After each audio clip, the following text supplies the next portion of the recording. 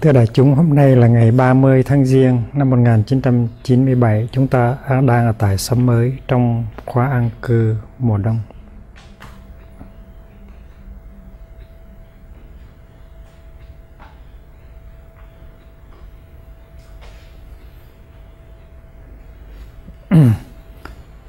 Năng lượng của chánh niệm nó có một cái công năng là giúp cho cái tâm lý của chúng ta được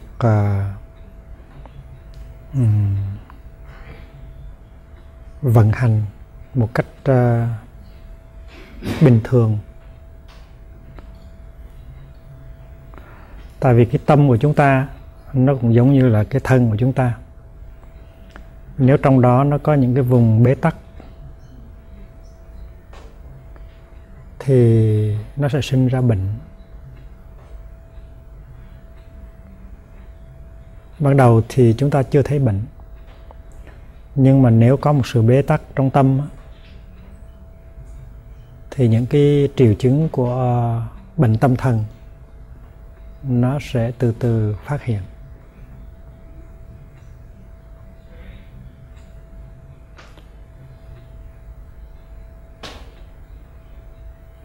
Và nếu chúng ta thực tập trước để cho cái sự bế tắc đó đừng có xảy ra,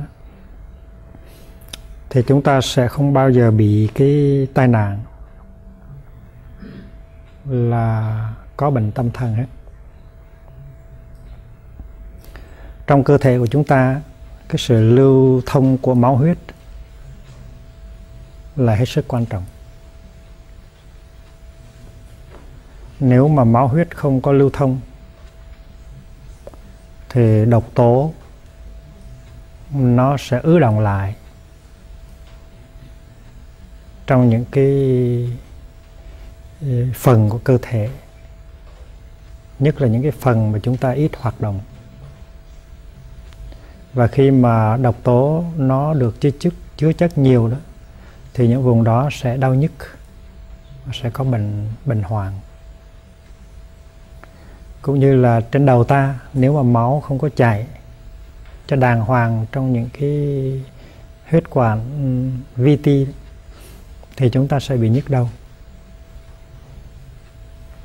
Và khi mà nhức đầu như vậy, có người tới xoa bóp cái đầu cho chúng ta, thì cái việc xoa bóp đó nó sẽ giúp cho máu huyết ở trên đầu nó lưu thông. Và sau đó 15 phút hay nửa giờ ta thấy nó bớt nhức đầu. Bớt nhức đầu ở đây là do cái sự lưu thông của máu huyết ở trên đầu. Khi mà máu huyết được lưu thông á, thì những cái độc tố sẽ được máu huyết nó truyền đi nơi khác. Và những cái độc tố đó sẽ ra khỏi cơ thể ta bằng đường tiểu, hay là bằng đường hô hấp, hay là bằng đường ruột. Vì vậy cho nên xoa bóp là một cái hành động có tính cách trị liệu. Xoa bóp cơ thể để cho máu huyết lưu thông và để độc tố được đưa ra khỏi thân thể là một cái phương pháp trị liệu rất hay.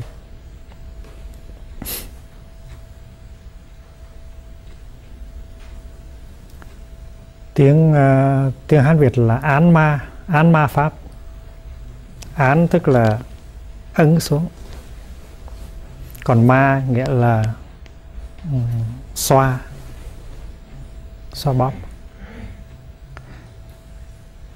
Khi mà chúng ta ấn cái ngón tay xuống một cái vùng nào đó của cơ thể thì ta bắt buộc cái máu ở cái chỗ đó phải đi ra khỏi cái chỗ mà ta ấn xuống. Và cái chỗ đó nó hết máu, ấn xuống thật mạnh thì máu nó phải đi ra ngoài. Và khi mà chúng ta nhấc ngón tay lên thì máu ở ngoài nó trở lui chỗ đó. Và nếu chúng ta tiếp tục cái hành động đó nhiều lần thì là ta đẩy cái máu cũ đi để cho máu mới đi vào lại. Và cứ tiếp tục làm như vậy thì nó sẽ có sự lưu thông tốt đẹp hơn. Là án ma pháp.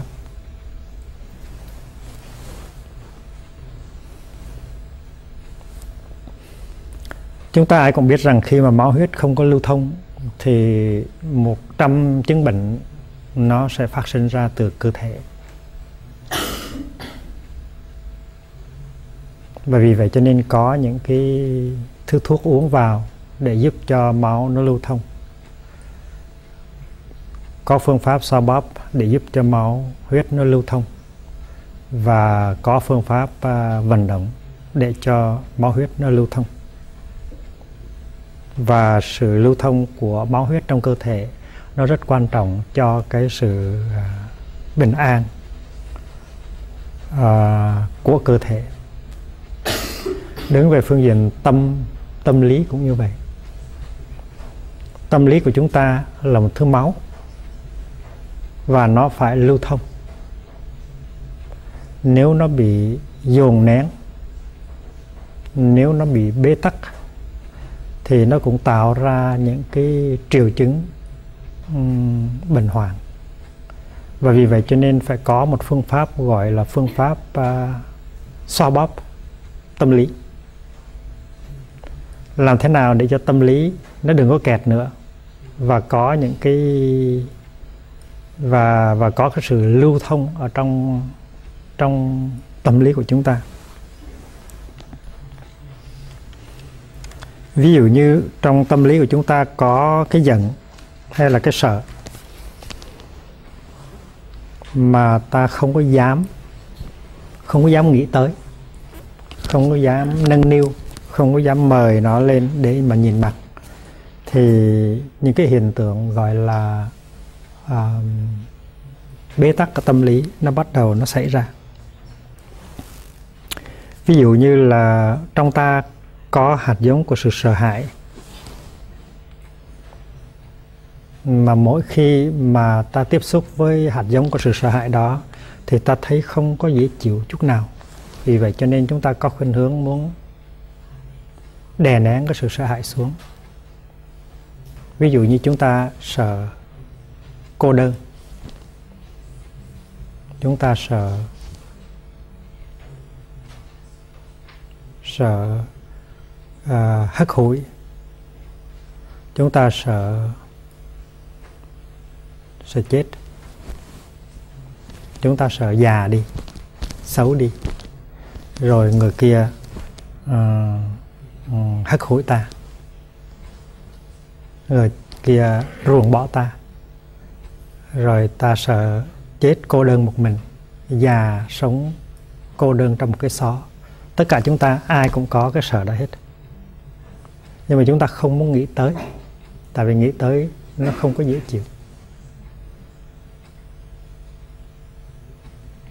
Và trong cái vùng đó của tâm lý nó có sự bế tắc. Chúng ta tưởng rằng cái sợ đó nó ngủ yên ở chỗ đó, nó không có ảnh hưởng gì tới đời sống hàng ngày của chúng ta. Và vì vậy cho nên chúng ta lầm lơ. Chúng ta biết rằng chúng ta có cái sợ, nó chôn sâu ở trong cái tâm thức của chúng ta. Nhưng mà chúng ta lầm lơ, giống như là ta không có sợ. Kỳ thực là cái hạt giống sợ rất lớn. Và chúng ta nghĩ rằng nó không có ảnh hưởng gì đến đời sống hàng ngày của chúng ta, nhưng kỳ thực nó sai sử chúng ta trong đời sống hàng ngày. Tại vì nó có mặt đó và một cách gián tiếp nó ảnh hưởng tới cái hành xử trong hàng ngày của chúng ta. Sở dĩ ta không có làm cái đó hay sở dĩ ta làm cái đó là do có cái hạt giống của sự sợ hãi nó trấn ngự trong cái góc đó của cái tâm lý chúng ta. Chúng ta không biết rằng cái sự sợ hãi đó nó đang sai sử chúng ta, nó điều khiển chúng ta, nó điều khiển hóa chúng ta. Và nếu mà chúng ta có chánh niệm thì chúng ta sẽ nhận diện rằng sở dĩ chúng ta không làm cái đó hoặc sở dĩ chúng ta đã làm cái đó là tại vì nó có cái sợ nằm ở trong cái chỗ tận cùng của cơ thể ta. Vì vậy cho nên Đức Thế Tôn có khi dạy các thầy, các sư cô đừng có nên để cho những cái hạt giống như vậy nó nằm yên và nó tạo ra cái sự bế tắc, và phải tìm tới, phải tiếp xúc nó, phải nhận diện nó, phải làm sao để cho nó chuyển hóa, nó lưu chuyển. Cho nên mỗi ngày thì là người tu, chúng ta phải xoa bóp để cho những cái niềm đau, nỗi khổ kia nó chuyển hóa. Và chúng ta đừng có sợ. Cố nhiên là khi mà xoa bóp cơ thể thì đụng nhầm những cái vùng đau nhức thì chúng ta thấy đau nhức thiệt. Trong tâm tư chúng ta cũng vậy, có những vùng bế tắc và đau nhức. Chúng ta động tới thì nó có bế tắc và đau nhức, nhưng mà những cái đau nhức đó nó cần thiết cho cái sự trị liệu. Cho nên tiếp xúc với cái giận, tiếp xúc với cái sợ của chúng ta là điều mà chúng ta phải thực tập hàng ngày. Tôi thế nào cũng phải già. Tôi không thể nào tránh khỏi cái sự già đi. Đó là tiếp xúc với hạt giống của sự sợ già. Tôi thế nào cũng phải chết. Tôi không thể nào tránh thoát cái chết. Đó là tiếp xúc với hạt giống của sự sợ chết. Mai này khi tôi ra đi, tôi sẽ không đem theo được bất cứ một cái gì.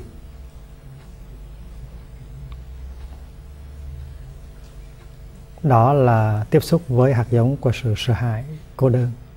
Hiện bây giờ đây mình đang bám víu vào một người, hay đang bám víu vào 2 người, hay đang bám víu vào 3 người. Mình đang bám víu vào một cái danh, một cái địa vị, một cái lợi, một cái hột xoàn. Mình nghĩ rằng tất cả những cái đó là cần thiết cho sự an ninh của mình, cần thiết cho hạnh phúc của mình. Nhưng mà sự thật là ngày mai khi mình ra đi, mình sẽ không đem theo được với mình bất cứ một cái nào hết, một cái gì hết, bất cứ một người nào hết. Dù người đó là người thương yêu nhất ở trên đời, một cái bằng cấp, một cái địa vị, một cái trường mục, mình sẽ đi hoàn toàn với 2 tay trắng. Và những cái điều đó là sự thật, sự thật khách quan, sự thật rõ ràng, sự thật trắng trợn, mà mỗi ngày mình phải đối diện với nó. Và như vậy tức là mình tiếp xúc với cái hạt giống của sự sợ hãi bệnh tật, sợ hãi cái chết, sợ hãi sự cô đơn, sợ hãi cái sự mất đi những cái gì mà hôm nay mình trìu mến, mình thương tiếc.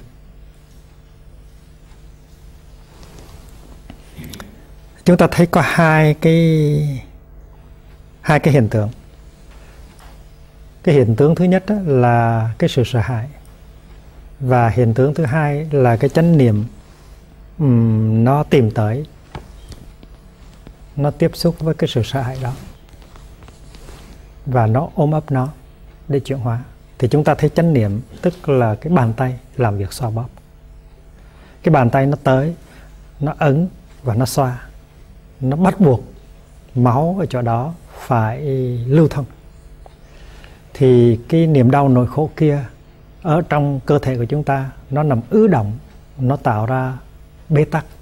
Và vì vậy cho nên chánh niệm phải đi tới, phải làm công việc của sự xoa bóp. Ta biết ngươi có đó. Và trước hết là sự nhận diện.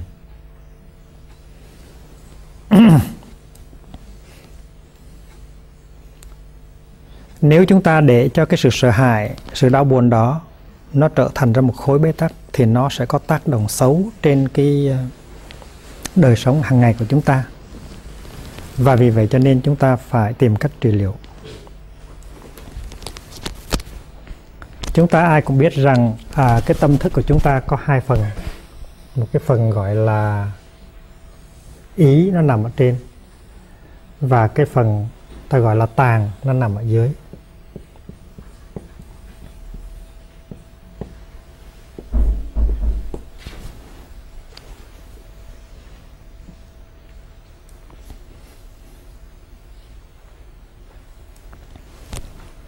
Và chúng ta có những cái niềm đau nỗi khổ, nó nằm ở đây.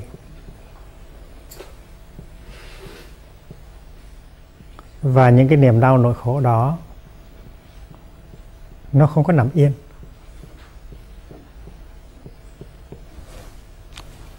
Nó đẩy, nó xô, nó tìm cách phát hiện. Và chúng ta sống đời sống hàng ngày không có chánh niệm, cho nên những cái niềm đau nỗi khổ đó nó càng ngày nó càng lớn.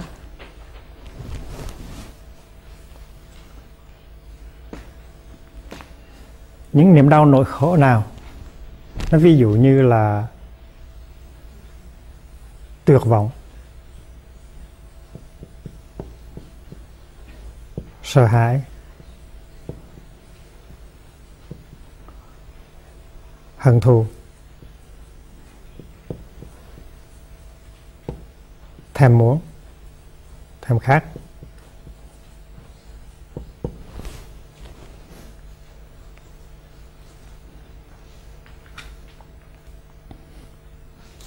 Chúng ta biết rằng những cái khối độc tố đó nó có ở trong tâm chúng ta. Và mỗi khi mà những cái khối độc tố đó nó phát hiện được ở trên mặt phẳng của tâm ý thì ta đau khổ. Cho nên chúng ta không có muốn nó phát hiện.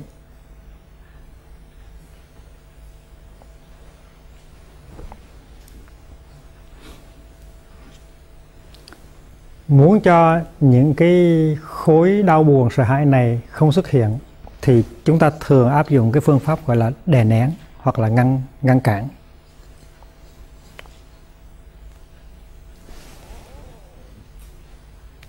Ý nó cũng giống như là cái phòng khách, và tàn nó giống như là nhà kho. Và để cho những cái khối đau khổ này nó đừng có lên ngồi ở trên phòng khách thì chúng ta tìm cách chiếm phòng khách bằng cách mời những cái mà chúng ta muốn vào phòng khách. Ví dụ như là chúng ta giải trí, chúng ta tìm cách giải trí. Chúng ta đưa vào trong cái phòng khách này một cái máy truyền hình, và mở cái máy truyền hình đó ra thì chúng ta có một cái phim. Cái phim nó diễn ra.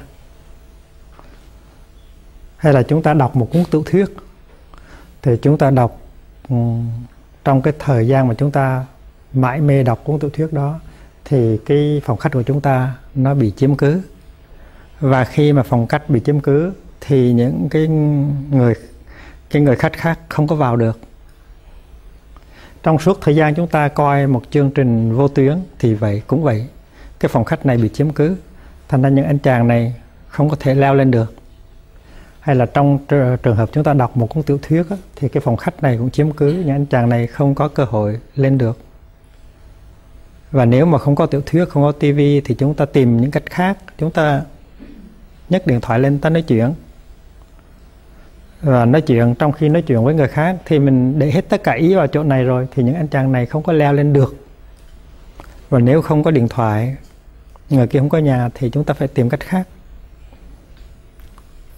Chúng ta vô garage lấy xe hơi lái đi đâu cũng được, miễn là đừng ngồi một mình với cái phòng khách trống.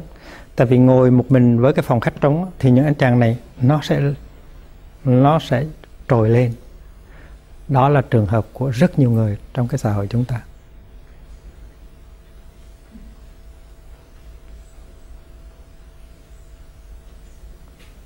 Nếu mà chúng ta nhìn vào từng trường hợp của con người sống trong xã hội ngày hôm nay thì chúng ta thấy rằng đó là cái sự thực tập của hầu hết mọi người. Chúng ta rất sợ cái phòng khách của chúng ta trống. Tại vì mỗi khi cái phòng khách của chúng ta trống thì những anh chàng ghê gớm ở dưới này tìm cách nó chuông lên. Mà nó chuông lên, nó ngồi đây thì mình rất đau khổ. Những cái khối tuyệt vọng, những cái thèm khát, những cái sợ hãi, những cái hận thù, những cái ganh tị, những cái tư tưởng hắc ám ở trong ta nó trồi lên. Và vì vậy cho nên xâm chiếm phòng khách là cái phương pháp của hầu hết những người sống trong thời đại chúng ta áp dụng để ngăn cản không cho những cái buồn đau, khổ đau kia nó trồi dậy. Và chúng ta vô tình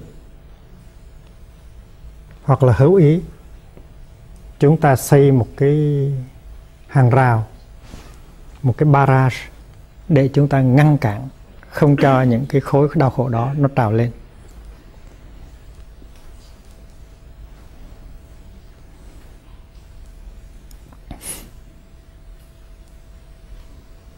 Và khi mà chúng ta dồn ép như vậy thì chúng ta tạo ra một cái thế, một cái tình trạng gọi là bế tắc của tâm lý. Nó lên ta khổ, nhưng mà nó lên được thì nó đỡ. Tại vì nó có cái sự lưu thông. Nhưng mà tại vì ta sợ khổ, rồi tiếp xúc với những cái đó, cho nên chúng ta đè nó xuống. Vì vậy cho nên nó bế tắc. Và tạo ra một cái tình trạng bế tắc trong cái tâm lý, trong cái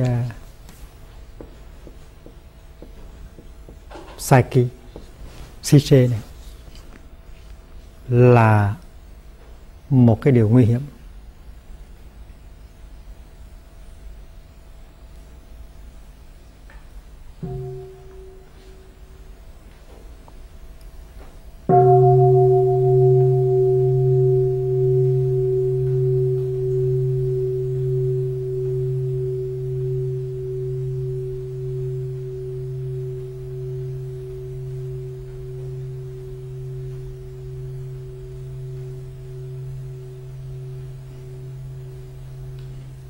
Tình trạng không lưu thông của tâm lý, the bad circulation of the psyche.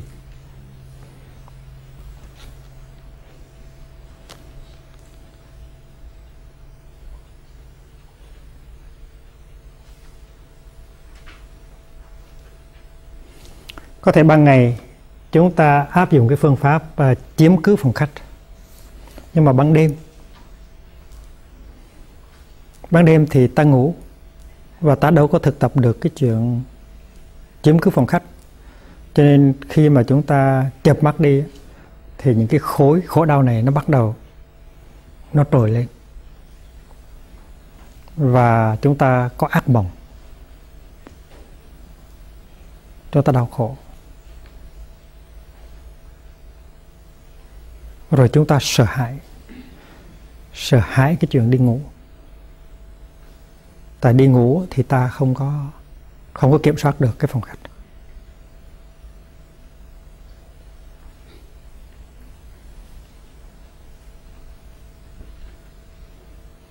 Rồi những cái khối đau khổ trong này nó bị bế tắc, nó tạo ra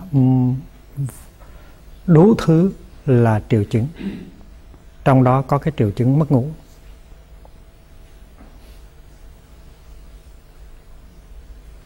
Triệu chứng mất ngủ, triệu chứng trầm cảm. Trầm cảm tức là depression.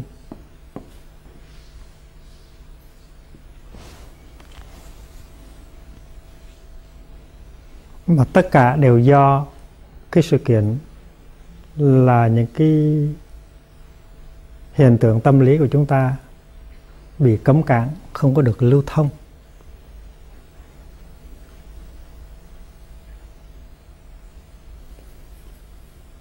Có những người họ rất sợ, họ sống thường trực trong sự sợ hãi. Mà sợ đây không phải là sợ ma, hay là sợ ăn cướp, sợ ăn trộm, sợ cảnh sát. Nghĩa là không sợ một cái đối tượng bên ngoài, mà cái mà họ sợ nhất á, là cái ở trong cái chiều sâu của tâm thức họ. Những cái đó mà nó trồi dậy một cái thì là nguy hiểm cho họ lắm. Họ có thể đau khổ đến cùng cực. Và trong những cái lúc đau khổ như vậy, họ chịu không nổi. Họ nghĩ rằng chỉ có một cách duy nhất để có thể hết đau khổ thôi, là đi tự tử. Cho nên những cái người mà có những khối đau buồn lớn lao trong chiều sâu của tâm ý mà có sự bế tắc là rất lo sợ.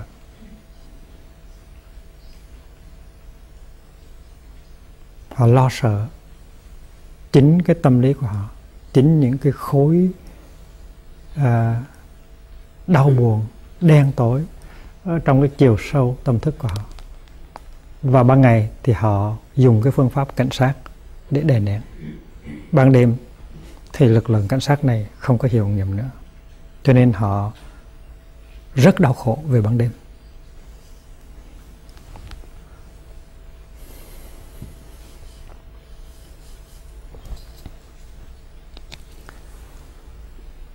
Những cái người khách mà họ mời vào trong ban ngày á, là những phim ảnh này, những tiểu thuyết này, những câu chuyện này.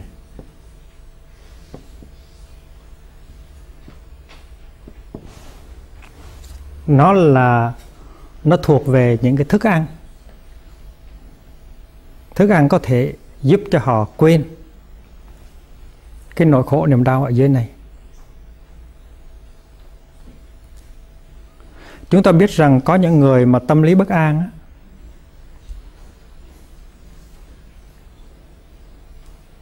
mỗi khi họ thấy cái niềm bất an bắt đầu cựa quậy và muốn trồi lên á, thì họ làm gì? Có nhiều người họ vô bếp, họ mở tủ lạnh. Họ mở tủ lạnh, họ lấy thức ăn ra họ ăn. Tại vì trong khi họ ăn như vậy, họ có cái chuyện để mà làm. Họ nếm, họ nhai, họ nuốt và họ bận rộn. Và vì vậy cho nên họ sống sót được những cái giây phút đó. Trong thời đại chúng ta có nhiều người dư dả thực phẩm. Và trong nhà lúc nào cũng có thức ăn để trong tủ lạnh. Và mỗi khi mà thấy bất an ở trong tâm, họ vô bếp, họ mở tủ lạnh, họ ăn. Và trong khi ăn như vậy thì họ cảm thấy cái sự bất an đó nó nằm yên được trong một thời gian nào đó. Và thực tập cái kiểu ăn đó, càng ngày họ càng mập ra. Ăn để cho đừng có bị những cái khổ đau ở trong tâm nó trấn ngự.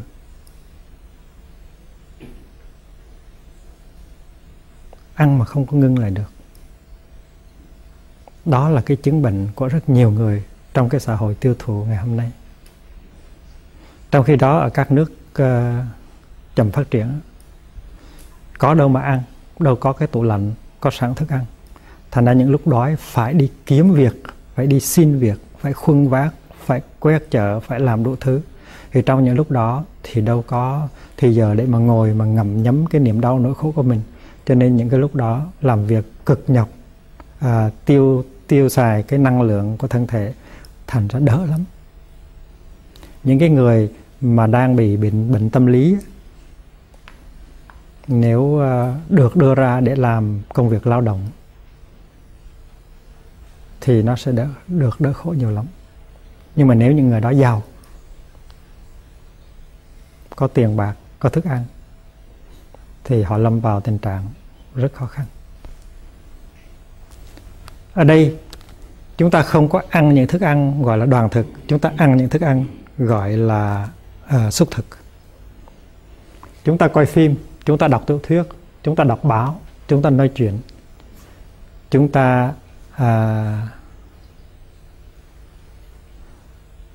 ta đi dự nhạc hội, chúng ta đi khiêu vũ, chúng ta đi cine. Thì trong khi mà tiêu thụ những cái sản phẩm có độc tố như vậy thì chúng ta đưa vào trong tàng thức những cái độc tố đó, và những độc tố đó càng ngày càng làm cho những cái niềm đau nỗi khổ này nó tăng tiến lên. Ví dụ trong khi coi phim thì chúng ta ưa thích những cái cảm giác mạnh như là sợ hãi, hồi hộp, bởi vì phim mà không có sợ hãi, hồi hộp hay là đánh động cái sự thèm khát, tuyệt vọng hay hận thù của mình thì phim không có hay.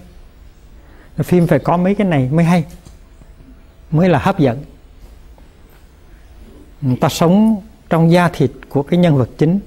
Khi người đó đang lâm vào tình trạng tuyệt vọng thì ta cũng tuyệt vọng theo. Khi người đó đang lâm vào tình trạng sợ hãi, ta cũng sợ hãi theo. Khi người đó đang sống trong tình trạng thèm khát thì ta cũng thèm khát theo. Cái này gọi là tiêu thụ văn nghệ. Và trong khi chúng ta tiêu thụ những sản phẩm văn nghệ như vậy, chúng ta liên tục đưa vào trong tàng thức của chúng ta những cái độc tố, mà những độc tố đó để làm gì? Để nuôi lớn những cái niềm đau nỗi khổ đã có sẵn trong ta. Và vì vậy cho nên cái tình trạng nó càng ngày càng nguy kịch, càng nặng nề. Cái phương pháp gọi là chiếm cứ phòng khách là một phương pháp rất là nguy hiểm.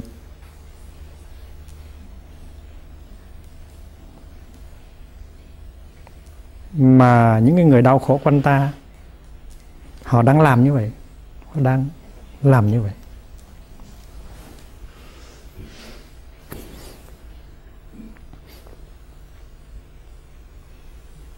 Thành ra cái phương pháp gọi là chiếm cứ phòng khách này chúng ta không có nên áp dụng. Chúng ta phải nên áp dụng những phương pháp khác.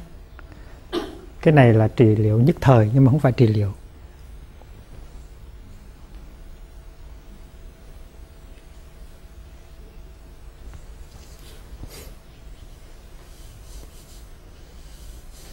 Theo phương pháp của Bụt á, thì là mình phải giữ giới, phải thực tập 5 giới quý báu.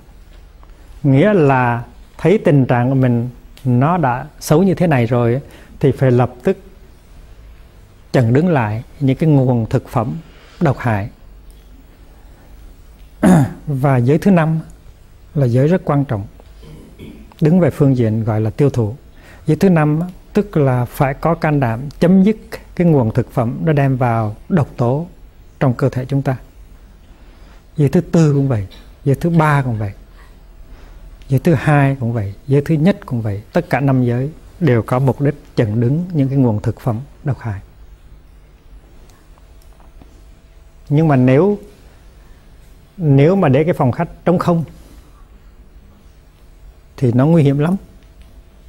Do đó cho nên phải làm thế nào để trong phòng khách chúng ta nó có được những cái người khách mà không có đưa vào độc tố. Ví dụ như khi chúng ta ngồi nghe pháp thoại. Khi mà chúng ta ngồi nghe pháp thoại thì trong phòng khách của chúng ta nó có những người khách rất là quý. Đó là những cái tư tưởng, những cái ước nguyện nó lành mạnh mà ta tiếp nhận trong suốt thời gian ngồi nghe pháp thoại. Pháp đàm cũng vậy. Trong khi đi thiền hành cũng vậy. Chúng ta được tiếp xúc với tăng thân, chúng ta được tiếp xúc với thiên nhiên. Và cái phòng khách của chúng ta đang tiếp những người khách rất là quý. Và ta có thể tiếp được các vị Bồ Tát, các vị giác ngộ ở trong tâm tưởng của chúng ta. Là ngồi nói chuyện với một sư cô, một sư chú có hạnh phúc, có chánh niệm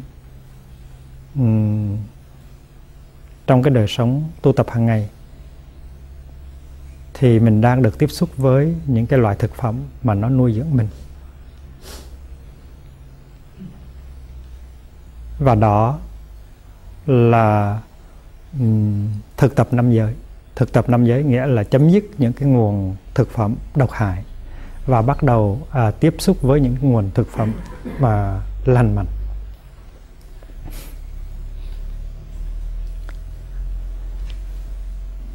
Trong ta nó có những hạt giống tốt, như là hạt giống của thương yêu, hạt giống của từ bi, hạt giống của chánh niệm, hạt giống của tha thứ, hạt giống của niềm vui.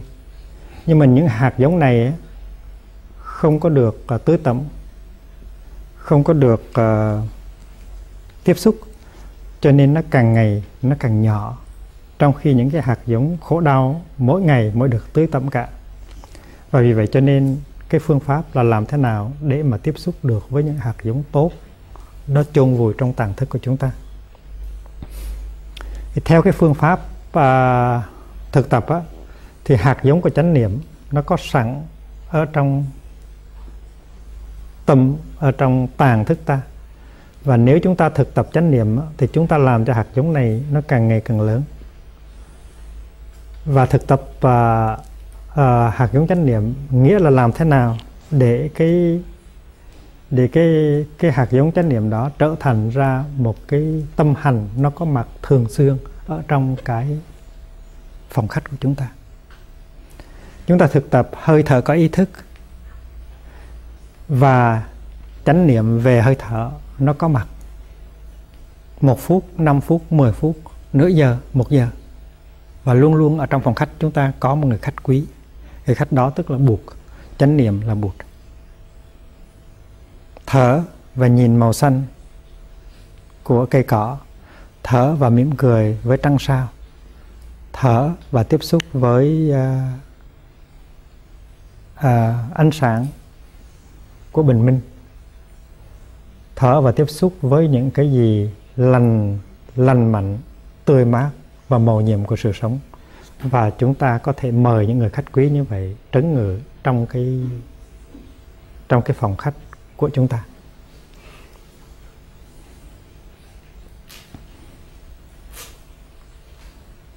Tự đặt mình vào một khung cảnh tốt, như là khung cảnh của một tăng thân. Trong khung cảnh của một tăng thân thì chúng ta thấy có nhiều người có hạnh phúc. Chúng ta thấy trong cái khung cảnh của tăng thân đó không có những cái điều kiện xấu, nó không có những cái nguồn lương thực xấu. Trong một tăng thân như thế này, chúng ta không có tiêu thụ những sản phẩm có độc tố. Chúng ta ăn chay. Chúng ta không có coi những cái phim ảnh độc hại. Chúng ta không có đọc những cái sách vở độc hại. Chúng ta không nói những câu chuyện độc hại. Chúng ta không tiếp xúc với những cái gì có tính cách bạo động, hận thù. Và chúng ta tiếp xúc với cái sự thực tập hàng ngày, với những thầy, với những sư cô, với những anh, với những chị đang tu tập thiền hành, thiền tọa, hơi thở, nụ cười, vân vân. Và như vậy tự đặt mình vào trong một cái hoàn cảnh tốt của tăng thân. Đó là một chuyện thực tập của chúng ta. Đó là cái hình thái thực tập của chúng ta. Đặt mình vào một hoàn cảnh tốt, để rồi trong hoàn cảnh tốt đó ta có thể tiếp xúc được với những cái hạt giống tốt đẹp ở trong tàng thức của chúng ta. Chúng ta nuôi lớn cái hạt giống chánh niệm, và chúng ta đốt sáng cái ngọn đèn chánh niệm cả ngày, cả đêm ở trong cái phòng khách của chúng ta. Và khi mà những cái khối đau buồn trong ta nó đồng đẩy, nó đòi đi lên, thì ta mở cửa, ta cho phép nó lên đi, không sao đâu. Và ta cho phép nó phát hiện. Có khi chánh niệm đi xuống tận cái hang cùng ngõ hẻm đó. Có khi chánh niệm của chúng ta đi xuống tận cái vùng cấm địa đó, cái vùng đau nhất đó, cái vùng bế tắc đó, và tiếp xúc. Có khi từ những cái vùng bế tắc đó mà chúng ta mở cửa để cho những cái khối đau đó nó trồi lên. Chúng ta không sợ nữa, tại vì chúng ta đã có chánh niệm. Chánh niệm là Bụt. Cho nên khi mà cái khối đau nó đi lên thì chúng ta phải có can đảm, và chúng ta nhận diện khối đau đó và chúng ta ôm ấp khối đau đó ở trong cái vùng chánh niệm của chúng ta.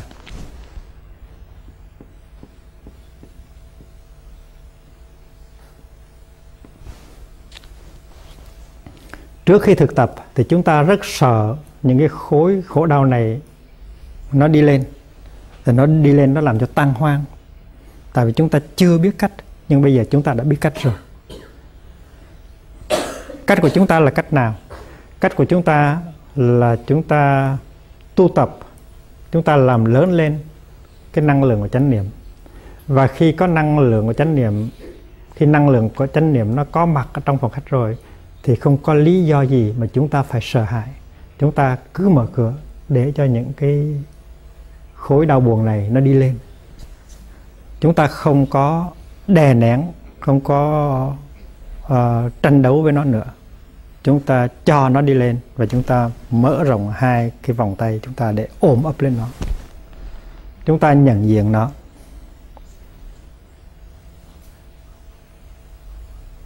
Nó là chúng ta. Nó chính là chúng ta. Chúng ta nhận diện đó. Ta nói tội nghiệp quá. Và chúng ta ôm lên nó.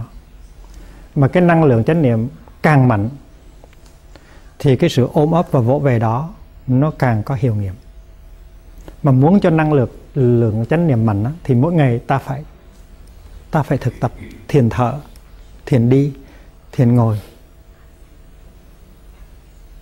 Thiền thở, thiền đi, thiền ngồi, thiền ăn, thiền làm việc. Đó là những phương pháp để nuôi lớn chánh niệm. Và khi chánh niệm có mặt rồi thì không có lý do gì mà ta phải sợ hãi. Ôm ấp lên nó. Và sau một thời gian ôm ấp lên nó, 5 phút, 10 phút, 15 phút, 20 phút thì nó nhẹ đi. Và cái khối đau này nó đi trở vào ở trong tàng thức. Nó đi trở vào trong tàng thức. Nó chưa chuyển hóa. Nhưng mà nó có nhẹ hơn lên được một chút. Ví dụ như 1/1000.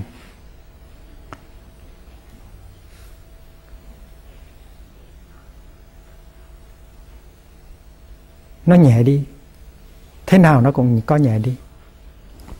Tại vì trong khi mà cái vùng năng lượng của chánh niệm ôm ấp nó,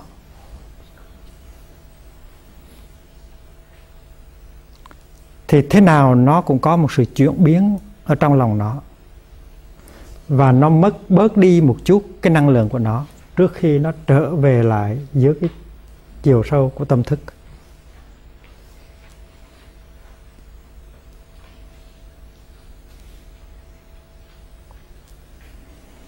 Cho nên khi mà ông thầy tu mỗi ngày ngồi yên và nói rằng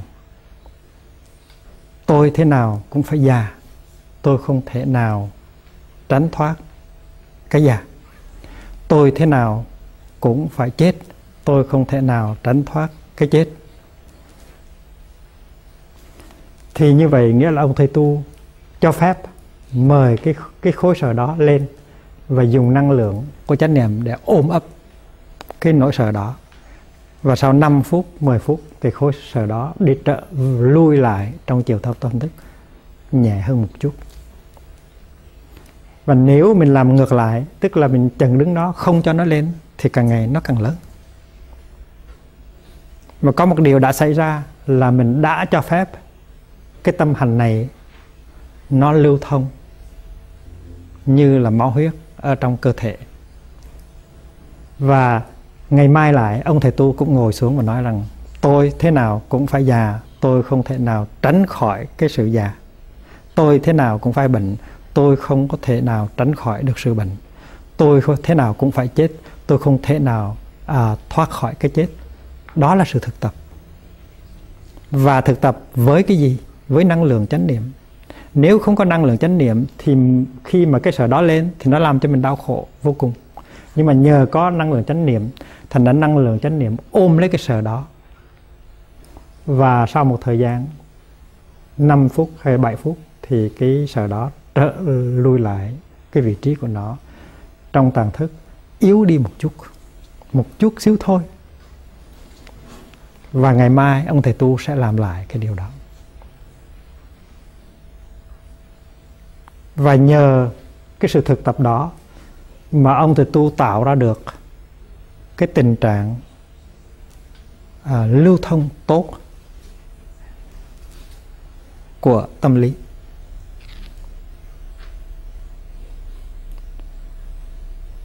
Mà chính Đức Thế Tôn đã thấy được điều này.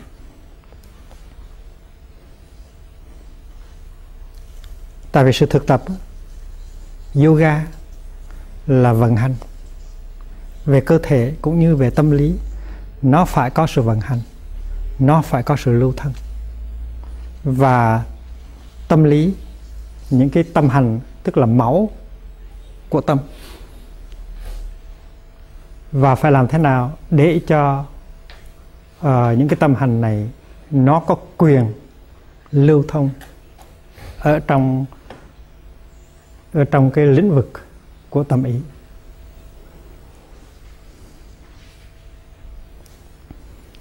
Nếu chúng ta giữ lại được cái niềm đau nỗi khổ này lâu hơn một chút, ôm ấp nó lâu hơn một chút, và dùng cái năng lượng chánh niệm để nhìn sâu vào trong lòng của cái tâm hành này, thì chúng ta chuyển hóa nó được nhiều hơn. Và khi mà nó đi trở về cái lĩnh vực của tàng thức thì nó sẽ yếu đi nhiều hơn. Nhưng nội một cái chuyện ôm lấy nó một vài phút và nhận diện nó trước khi buông cho nó trở về đã có ích lợi nhiều rồi. Ích lợi đó gọi là tạo ra cái tình trạng lưu thông của tâm lý. Thì ai là những người sắp sửa bị những cái bệnh tâm lý? Ai là những người có những cái niềm đau, nỗi khổ mà rất sợ hãi, không có muốn, không có dám để cho nó trồi lên, thì phải áp dụng cái phương pháp này. Rất hay. Tức là phải tới với tăng thân, phải thực tập đi thiền hành, ngồi thiền tọa, thực tập quán niệm hơi thở, thực tập nuôi dưỡng chánh niệm. Và khi có chánh niệm đó rồi thì mình mở cửa cho những khối đau này đi lên, đừng có sợ.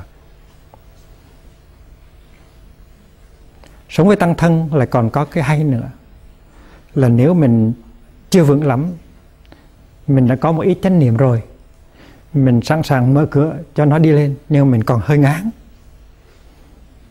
thì mình mời một thầy, một sư cô, một thiền sinh khác hiểu mình, thương mình, ngồi chung với mình. Có thể mình vừa nắm tay người đó, mình vừa thở và mình mở cửa. Tại vì luôn luôn khi có một thiền tri thức ngồi bên mình nói, chị sẽ yểm trợ cho em, anh sẽ yểm trợ cho em cứ mở cửa cho nó lên đi, không sao. Và cái năng lượng chánh niệm của em có thể là đủ, mà trong trường hợp năng lượng của em chưa đủ thì có chị đây, không có sao hết. Đó là cái sự hộ niệm của tăng thân. Hộ niệm tức là cái chánh niệm nó yểm trợ cái chánh niệm kia. Chánh niệm kia có thể là chưa đủ mạnh, thì cái chánh niệm của mình phát xuất ra để cho nó mạnh. Cũng như là một cái bình ắc quy mà nó không có đủ điện để làm sáng lên cái bóng điện đó, thì mình có bên cạnh một cái bình ắc quy khác, mình truyền cái điện này sang cái điện kia. Cái đó gọi là hộ niệm.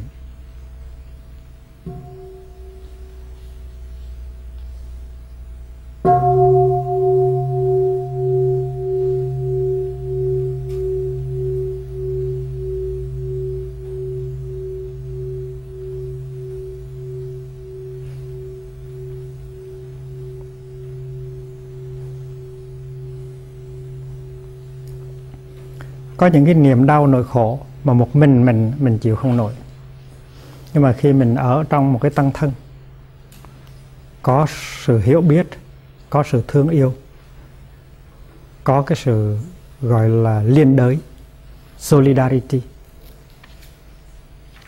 thì mình thấy mình mạnh hơn, mình có khả năng chịu đựng được những cái khổ đau, những cái khó khăn đó.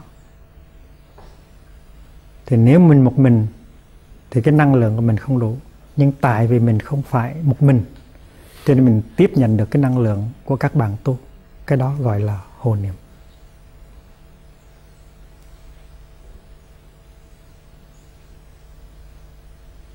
Như là trong trường hợp sư anh pháp trú, mẹ mất.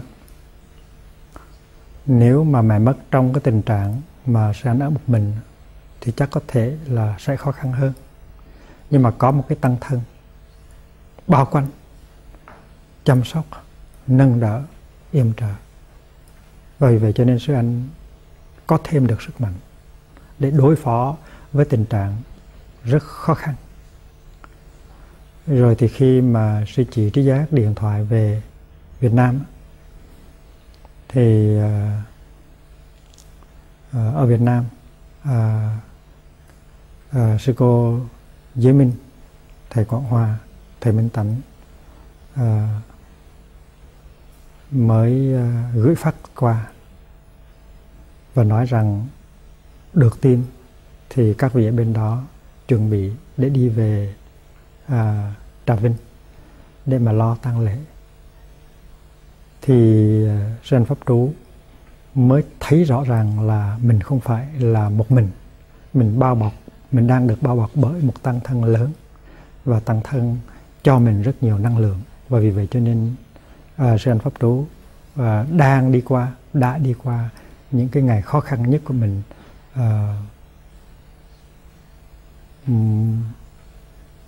dễ dàng hơn, một cách dễ dàng hơn là khi mà sư anh phải đi một mình. Cái đó gọi là hộ niệm.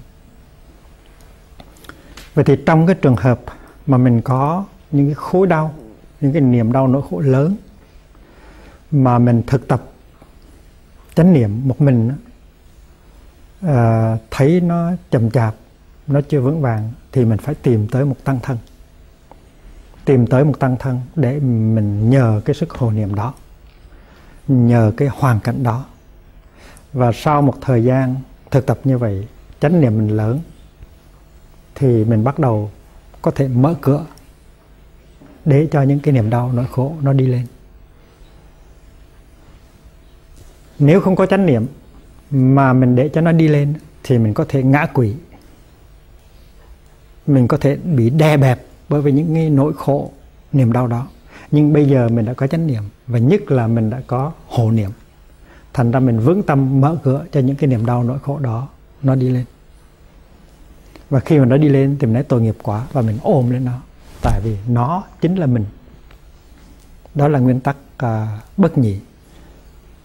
Cái chánh niệm này, cái tình thương này, cái hiểu biết này là mình, mà cái tuyệt vọng kia, cái sợ hãi kia, cái hận thù nọ cũng là mình.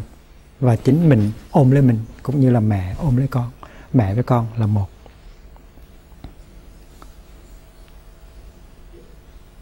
Có thể là trong những ngày đầu mình chỉ có thể ôm được cái nỗi khổ, niềm đau của mình 1-2 phút, rồi nó đi xuống. Trong khi đó mình đọc kinh hay là mình nghe pháp, rồi ngày mai mình cho nó lên lại lần nữa, mình ôm nó thêm 1 phút nữa, 3 phút, 4 phút, rồi mình cho nó đi xuống. Ngày mốt mình ôm nó lâu hơn nữa. Mỗi ngày mình đều tiếp nhận thêm những cái chất bổ dưỡng của chánh pháp, của an lạc. Mỗi ngày mình chế tác thêm năng lượng chánh niệm, và mỗi ngày mình trở thành mạnh hơn, có khả năng hơn để ôm ấp và chuyển hóa những cái nỗi đau, niềm đau, nỗi khổ của mình. Và mình tạo ra được cái tình trạng lưu thông của tâm lý. Và nếu mình làm như vậy được 1 tuần lễ, 2 tuần lễ, 3 tuần lễ, thì những cái triệu chứng của bệnh tâm thần nó từ từ nó giảm bớt. Những cái triệu chứng của trầm cảm, của depression nó từ từ nó giảm bớt. Nó giảm bớt là vì phép lạ nào? Không phải là nhờ cái sự cầu nguyện, mà nhờ là mình mở cửa được và mình cho phép những cái hiện tượng tâm lý, tức là những cái tâm hành của mình, nó được tự do lưu chuyển. Trong khi mình ngồi thiền, mình có thể theo cái phương pháp thiền hướng dẫn. Mình có một bài tập mình muốn làm theo, nhưng mà nửa chừng bài tập, nếu mà cái niềm đau nỗi khổ nó trồi dậy, mà nếu mình có thể tiếp tục được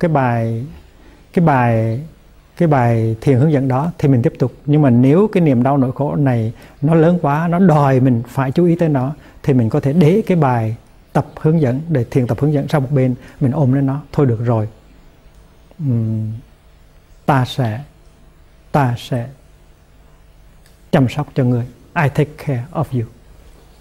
Cũng như bà mẹ trong khi đang say sưa làm cái bánh ngon, nhưng mà đứa con nít nó khóc lớn quá, thì bà mẹ phải đành buông cái bánh xuống để đi vào ẵm đứa con nít trở lên. Trong khi mình đang ngon lành, mình theo một cái bài tập thiền hướng dẫn, mà nếu cái kia nó không có chịu, nó cự quậy, nó đòi lên, thì mình phải bỏ cái kia lại, ngưng cái kia lại, và mình ôm lấy cái niềm đau nỗi khổ của mình, giống như là bà mẹ ôm lấy đứa con nó đang đau khổ.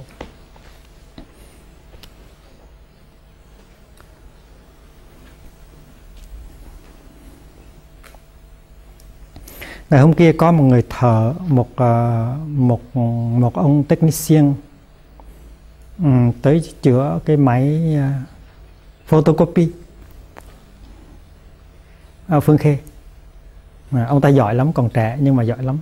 Đã chữa cái máy đó 2 lần và mỗi lần chữa đều hay hết. Thì thầy mới nghĩ rằng mình cũng phải vậy mới được. Mình là người tu,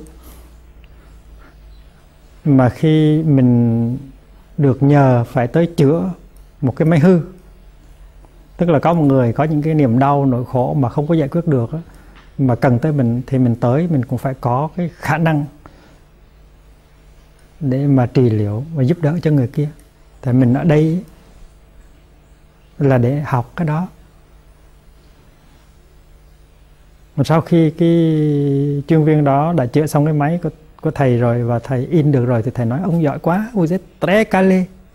Ông đã được huấn luyện ở đâu, ở bên Tokyo hay là ở Pháp? Nói là tôi được huấn luyện tại Pháp.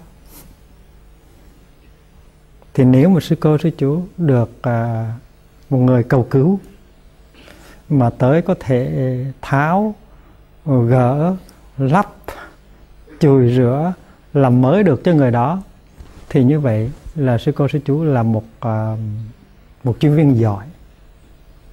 Và người ta hỏi được huấn luyện tại đâu, thì mình nói sẽ được huấn luyện tại Việt Nam hay tại Làng Mai, thì nói tôi được huấn luyện ngay tại đây. Tức là mình phải có đủ cái tài nghề của người chuyên viên. Trong những cái 5 tháng mình được thụ huấn tại đây, mình phải nắm vững cho được cái phương pháp trị liệu. Và mình chỉ có thể trị liệu được người khác khi mà mình trị liệu được chính cái bản thân của mình. Nếu bản thân của mình có những cái niềm đau, nỗi khổ, có những cái sự bế tắc, thì mình phải dùng cái bàn tay chánh niệm của mình để tháo gỡ những cái bế tắc đó, để tạo lập, để tái lập ra cái sự lưu chuyển của tâm lý. Cũng như là trong cái máy gọi là photocopy, nó có kèm cái gì thì bàn tay của chuyên viên sẽ phải động tới, sẽ phải tháo ra, sẽ phải chùi rửa, và cuối cùng thì làm cho cái máy nó hoạt động trở lại một cách bình thường. Chúng ta cũng vậy. Nếu trong tâm của chúng ta nó có những chỗ kẹt, nếu chúng ta có những cái niềm đau, nỗi khổ, như là sự giận hờn, như là sự ganh tị, như là mặc cảm tự tôn, như là mặc cảm tự ti, như là sự sợ hãi, tất cả những cái điều đó mà chúng ta cứ để y nguyên thì không được. Chúng ta phải tiếp xúc nó, chúng ta phải nhận diện nó, chúng ta phải chuyển hóa nó, chúng ta phải tạo ra cái tình trạng lưu thông tốt đẹp của tâm lý. Và khi mà chúng ta tạo ra được cái tình trạng đó rồi, thì chúng ta sẽ có sức khỏe của tâm lý. Mà có sức khỏe của tâm lý tức là có sự an lạc có sự hạnh phúc. Mà có an lạc hạnh phúc thì chúng ta mới có thể chia sẻ cái an lạc hạnh phúc đó cho người khác.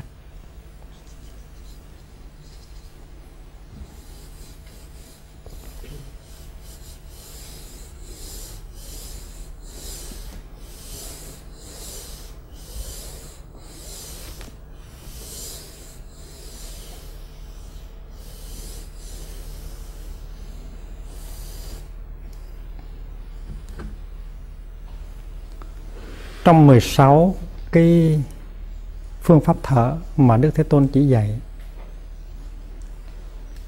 có những cái hơi thở có mục đích là ôm lấy những cái niềm đau, nỗi khổ của mình và làm cho nó êm dịu lại. An tịnh tâm hành, tôi thở vào. An tịnh tâm hành, tôi thở ra. Breathing in, I calm my mental formations. Breathing out, I calm my mental formations. Thì cái tâm hành đó có thể là tâm hành sợ, tâm hành tuyệt vọng, tâm hành giận dữ, tâm hành ganh tị.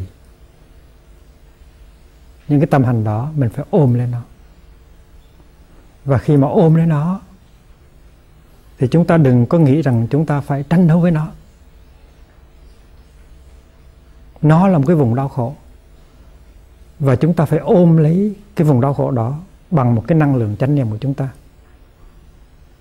Cũng như là khi mà trời nóng, chúng ta mồ hôi một cái nó chảy đầm đìa, chúng ta cầm cái quạt, chúng ta quạt như thế này. Chúng ta quạt như thế này. Chúng ta đâu cần phải đánh cái nóng, đánh đuổi cái nóng, quạt như thế này. Rất thương yêu, rất nhẹ nhàng. Thì cái tâm hành đó có thể là một cái nắm tay, là cái giận, là cái bực bội, là cái lo buồn. Thì mình ôm lấy nó như thế này. Cái bàn tay khác nó ôm lấy nó như thế này. Chỉ cần ôm thôi, chỉ cần nhận diện nó thôi. Và trong cái đó thì mình thở, giống như cái quạt vậy.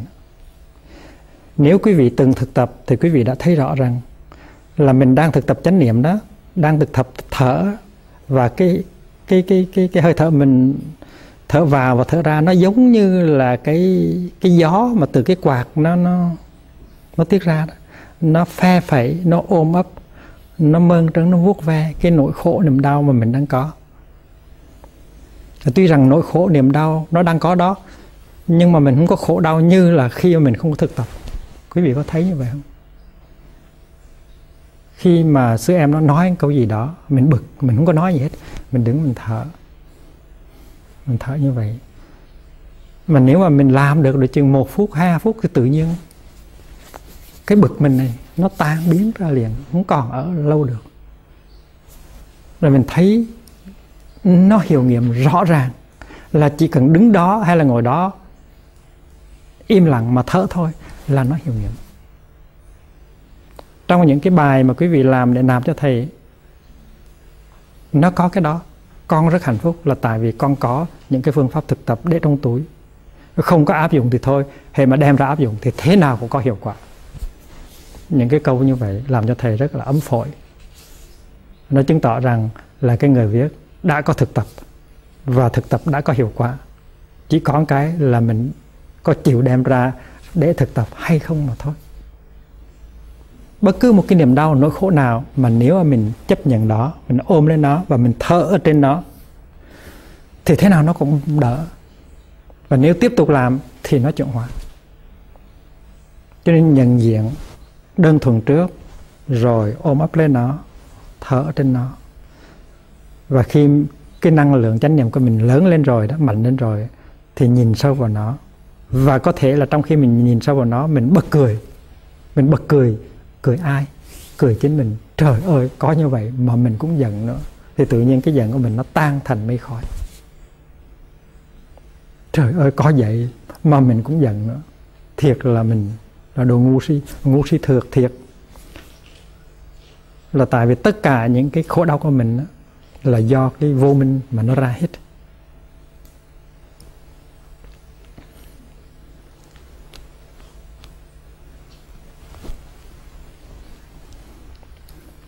Nó có những cái hơi thở mà Đức Thế Tôn dạy cho mình để mình nuôi lớn cái hạnh phúc trong mình.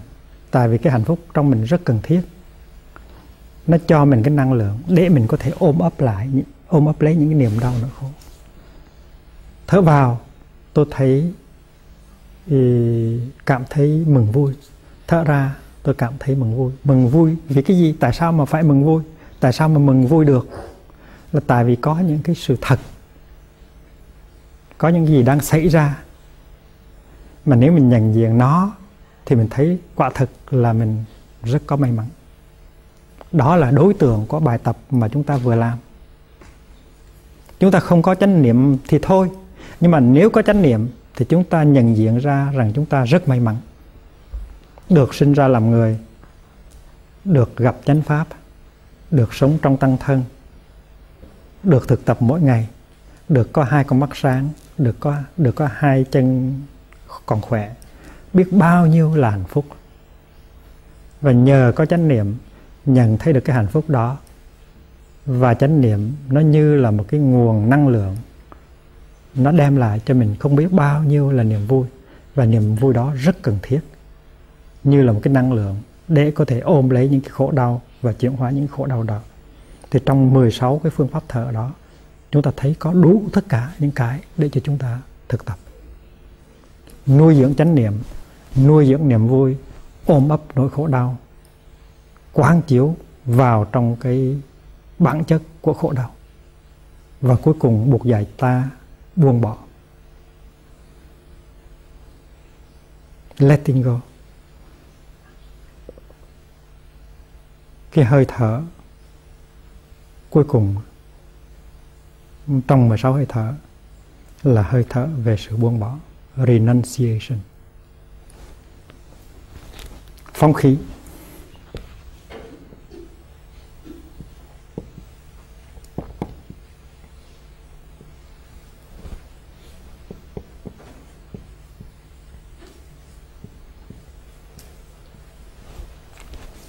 Buông bỏ là chìa khóa của hạnh phúc.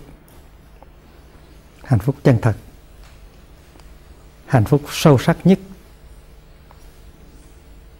Và mình đừng có bắt buộc người ta phải buông bỏ. Người ta buông bỏ được là nhờ người ta có tuệ giác.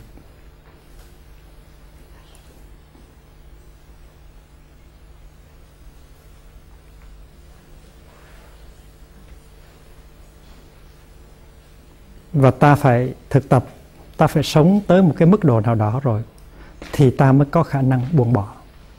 Và ta có thể buông bỏ sớm, hay là ta rất trẻ chúng ta mới buông bỏ được. Trong cuộc sống,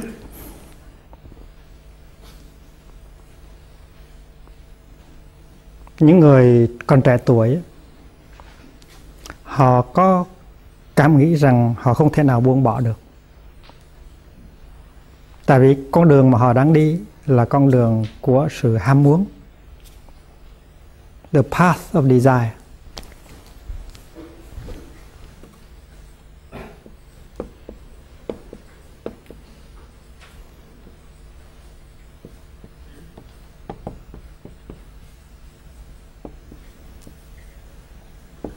The path of desire.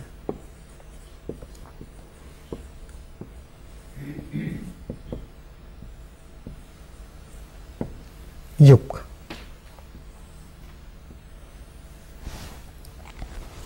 Mà đây là những cái rất tự nhiên ở trong con người của chúng ta. Tức là ham muốn. Chúng ta ham gì? Chúng ta ham ăn ngon. Ăn ngon. Chúng ta muốn mặc đẹp.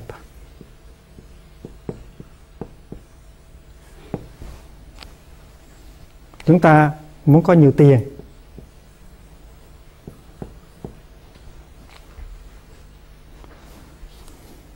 Chúng ta muốn được khen ngợi.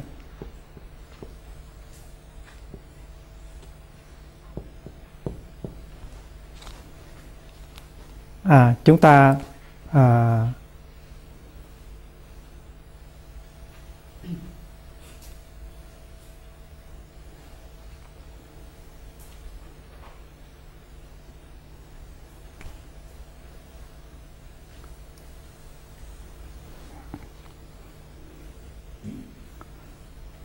chúng ta muốn thỏa mãn những cái sắc dục của chúng ta.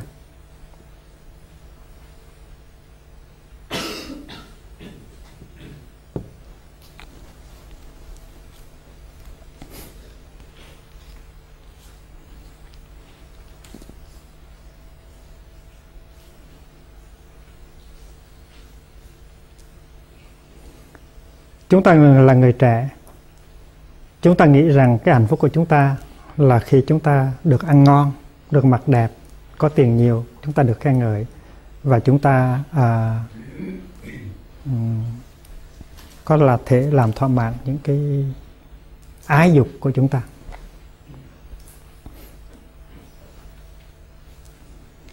Thế bây giờ đối với một người trẻ mà chưa tu học, chưa nếm những cái khổ đau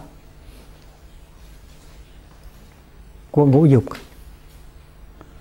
thì ta nói rằng em phải buông bỏ. Em không nên theo con đường đó, tại con đường đó nó đưa tới những cái khổ đau cho em. Thì có thể chúng ta không có thành công. Chúng ta phải để cho người trẻ đó vấp váp, khổ đau tới một mức độ nào đó, thì người trẻ đó mới có thể buông bỏ được. Tại sao có những người trẻ 16, 18, 20, 25 tuổi mà đã buông bỏ được?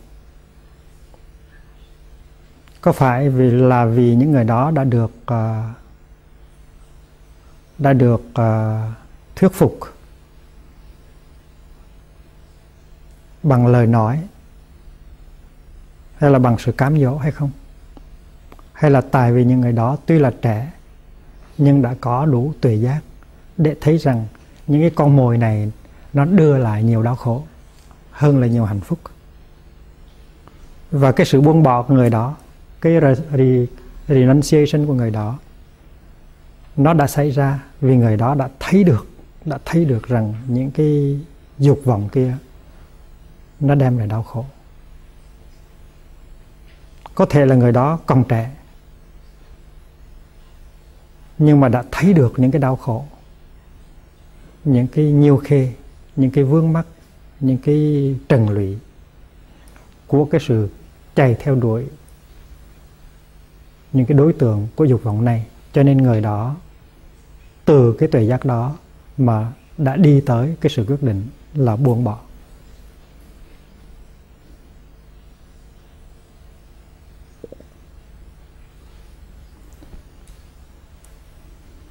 Khi mà Bụt hiến tặng cho chúng ta 5 giới quý báu,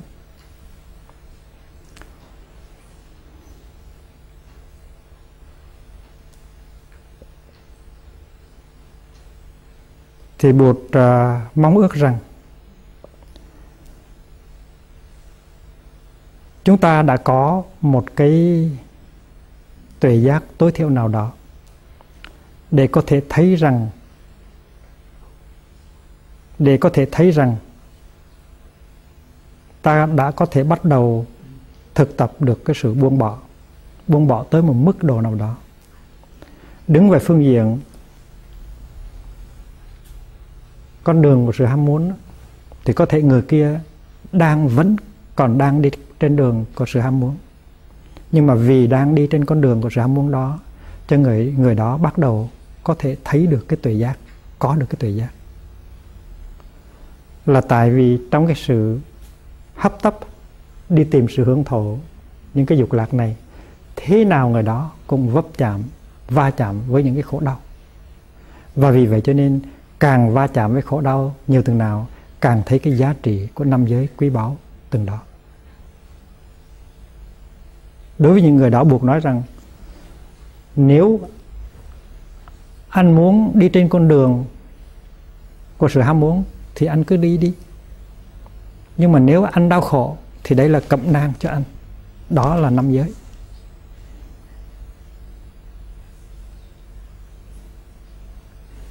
Chúng ta hãy ví dụ một cái thức ăn nào đó mà chúng ta rất thèm.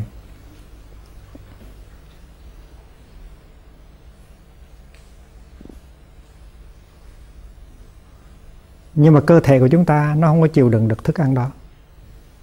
Mà nếu chúng ta ăn thức ăn đó nhiều, hơi nhiều, thì cơ thể của chúng ta sẽ phát hiện ra những cái đau khổ.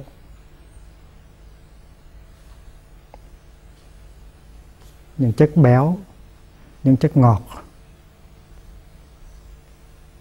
Chúng ta ai cũng ưa những chất béo và những chất ngọt. Nhưng mà có nhiều trường hợp, nếu chúng ta ăn chất béo đó hơi nhiều hay chất ngọt đó hơi nhiều, thì nó tạo ra những cái đau khổ trong cơ thể của chúng ta. Và vì vậy cho nên ta biết rằng mỗi ngày ta chỉ nên ăn một cái lượng nào của chất béo và một lượng nào của chất ngọt thôi. Và khi người ta đưa tới nhiều quá, ta có khả năng buông bỏ không? Từng đó đủ rồi. Ví dụ như mình mời một hộp sô-cô-la, thì người kia sau khi ăn một cái sô-cô-la xong rồi, mình mời cái sô-cô-la thứ hai người đó, dạ thôi, một cái là đủ rồi. Người đó đã có khả năng buông bỏ. Tại vì người đó có tuệ giác, biết rằng mình ăn cái thứ hai, cái thứ ba, thì bây giờ cái miệng mình nó dễ chịu. Nhưng mà sau này, chỉ cần tối hôm nay là bạn đã bắt đầu thấy được cái hậu quả của cái miếng sô-cô-la thứ hai và thứ ba rồi. Thì người đó là người chưa hoàn toàn buông bỏ con đường của sự ham muốn. Nhưng mà người đó bắt đầu tuệ giác, đã có tuệ giác, và người đó đã có khả năng buông bỏ tới một mức nào đó.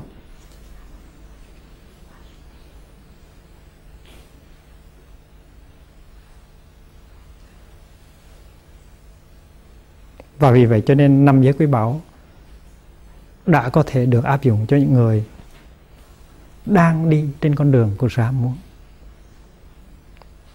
Anh nghĩ rằng anh phải đi trên con đường đó anh mới có hạnh phúc hả? Anh cứ đi đi. Anh cứ đi đi. Nhưng mà đây tôi tặng cho anh một cái cẩm nang. Trên con đường đó nếu anh gặp phải những cái đau khổ,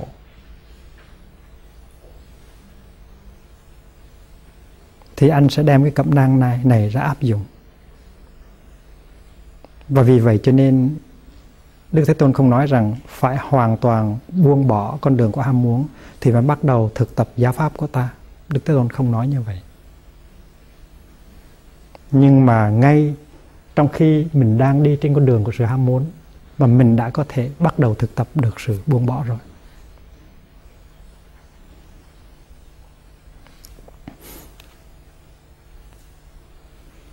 Ở bên Ấn Độ, người ta chia ra cuộc đời của con người thành ra 4 giai đoạn. Giai đoạn thứ nhất á, là chúng ta có thể đi trên con đường của sự ham muốn để làm thỏa mãn 5 cái dục: tài, sắc, danh, thực và thủy. Theo tôi á, thì ở ngoài đời họ có 4 thứ thôi: tài, sắc, danh, thực. Còn thủy tức là đặc biệt cho những người có lý tưởng, như là những ông thế tu mà ngủ nhiều quá thì không được.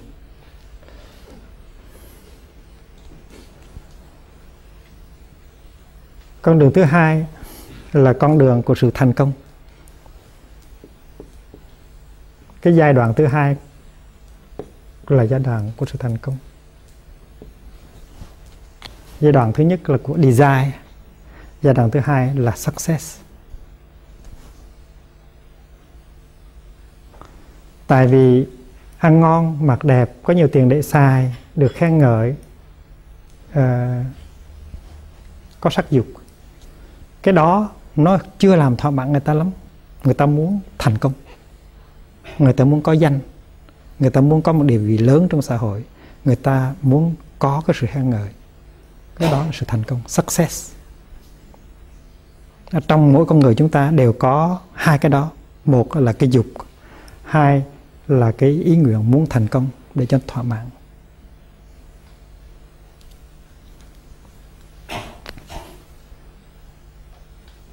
Giai đoạn thứ ba là không thấy hạnh phúc nhiều trong hai giai đoạn đầu, cho nên đi tìm cái hạnh phúc của mình trong phụng sự, service.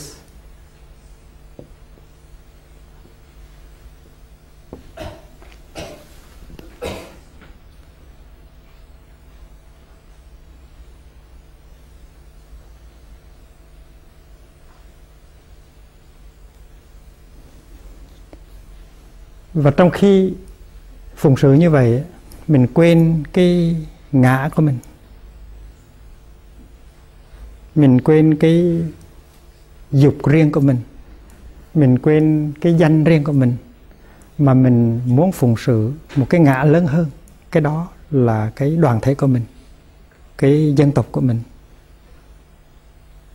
cái nhân loại của mình.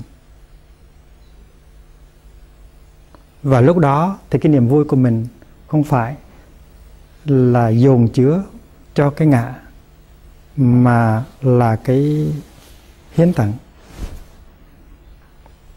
Trước kia là cái ước muốn thâu tóm.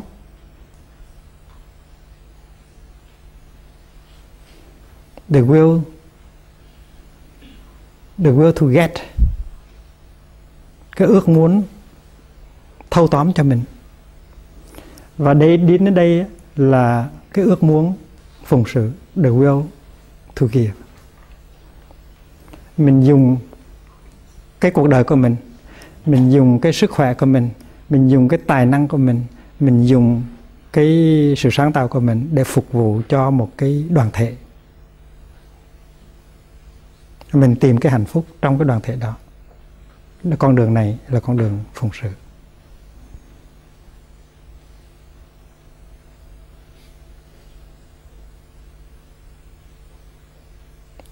Và cái niềm vui của mình lớn hơn, dài hơn. Nhưng mà cuối cùng cái giai đoạn chót của đời một con người là cái giai đoạn mình đi tìm một cái gì nó vĩnh cửu hơn, nó bất diệt hơn.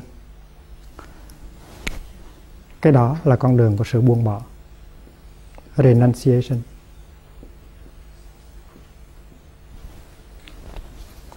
Buông bỏ tất cả để được tất cả.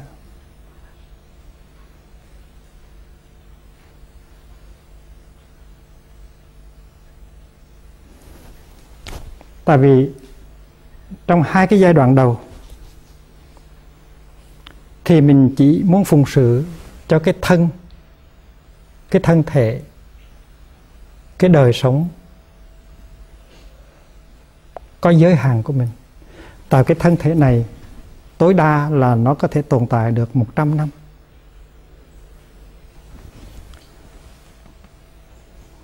Những cái ham muốn kia và những cái sự thành đạt kia, nếu mà nó có được thì nó cũng chỉ có được trong cái thời hạn tối đa là 100 năm. Có khi nó ít hơn nhiều, 5 năm, 10 năm. Đó là nói đến cái sự thành đạt. Còn phần lớn trong các trường hợp thì nó không có sự thành đạt.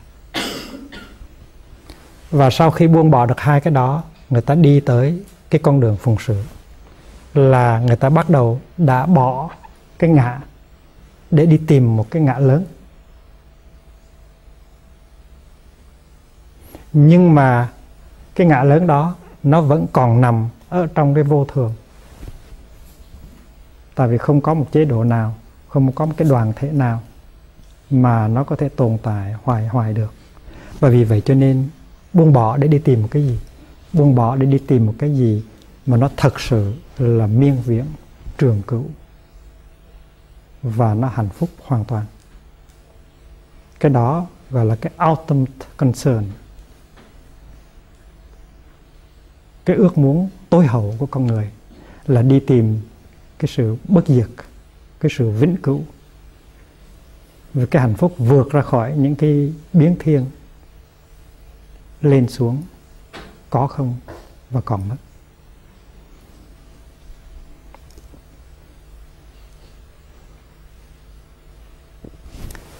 Vì vậy cho nên sau khi đã đi trên con đường ham muốn, người ta muốn đi trên con đường thành công. Và nhờ những cái khổ đau, nhờ những cái tuệ giác đạt được trong hai con đường đó, là người ta chuyển sang con đường phụng sự. Và người ta có thể để hết tâm tư đời sống của mình trên con đường phụng sự. Người ta cũng có thể có hạnh phúc. Nhưng mà rốt cuộc người ta thấy rằng cái mà người ta thực sự mong muốn là một cái gì không có nằm ở trong cái phạm vi sinh diệt, một cái gì nó có giá trị tuyệt đối. Và vì vậy cho nên chỉ có thể buông bỏ tất cả những cái đó thì mới có thể đạt tới cái đối tượng cao quý này mà thôi. Đó là the path of renunciation. Trong khi đó thì trong truyền thống đạo Bụt, mình không có phân chia ra 4 cái giai đoạn như thế này của đời sống. Là tại vì sao? Tại vì cái buông bỏ đó mình đã thực tập ngay khi mà mình đang đi trên con đường của sự ham muốn. Nếu mà có chánh niệm, nếu mà có tuệ giác, thì là ngay trong khi mình đang đi trên con đường ham muốn, mình vẫn đã có thể thực tập sự buông bỏ từ từ rồi. Và 5 giới quý báu tuy là gọi là cái nguyên tắc để sống cuộc sống hàng ngày của chúng ta, nhưng mà trong đó nếu chúng ta quán chiếu và thực tập sâu sắc thì trong 5 giới đã có sự buông bỏ, đã có sự yếu tố của buông bỏ.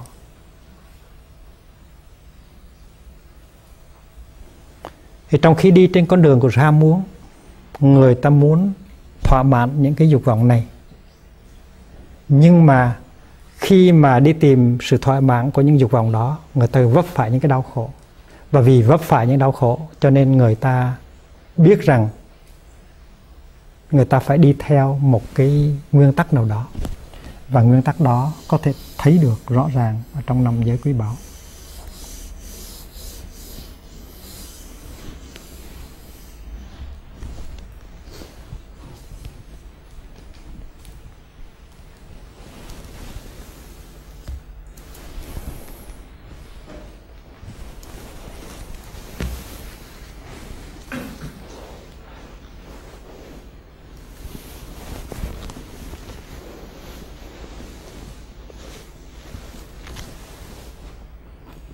Bài thánh chuông.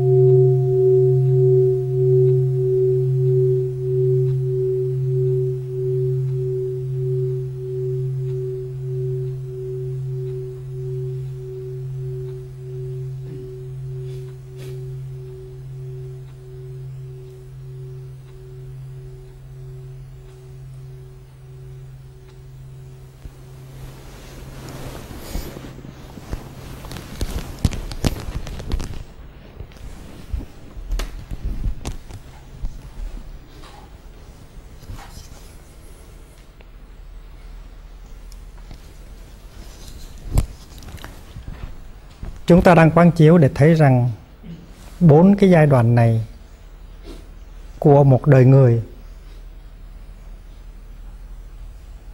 có thể tìm thấy ngay trong một giai đoạn.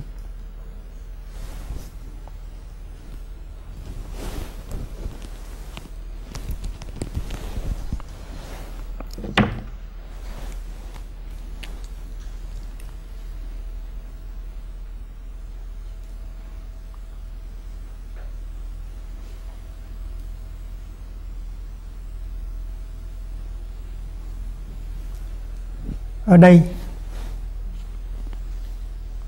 một người xuất gia trẻ đang thực tập buông bỏ. Người xuất gia trẻ này có ước muốn đạt tới cái bản môn,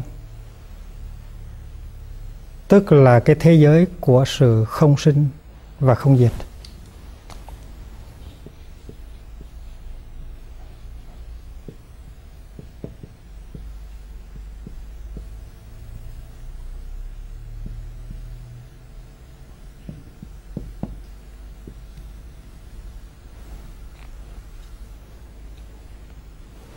Tuy là người xuất gia trẻ này mới có 20 tuổi hay là 25 tuổi, nhưng mà người xuất gia trẻ này có thể thấy được rằng những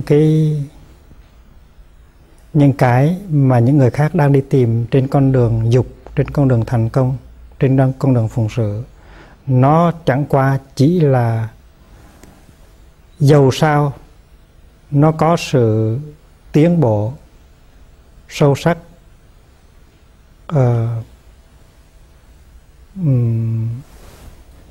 vươn lên, nhưng mà rốt cuộc thì cái mà ước muốn thâm sâu nhất của mình, cái gọi là ultimate concern của mình, là tiếp xúc được với cái thế giới không sinh và không diệt.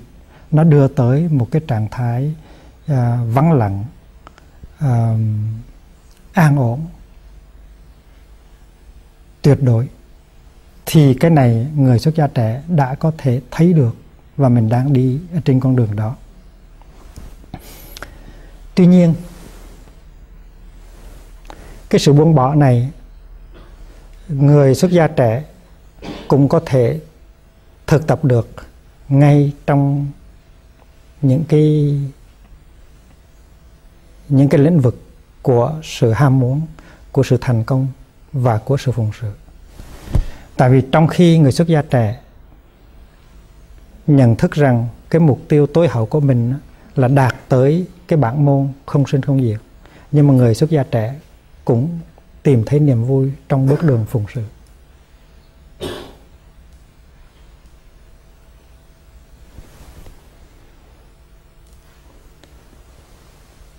Khi mình nấu cơm cho tăng thân,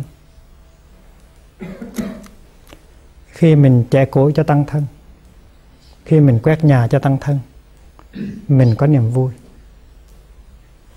Hết băng rồi không?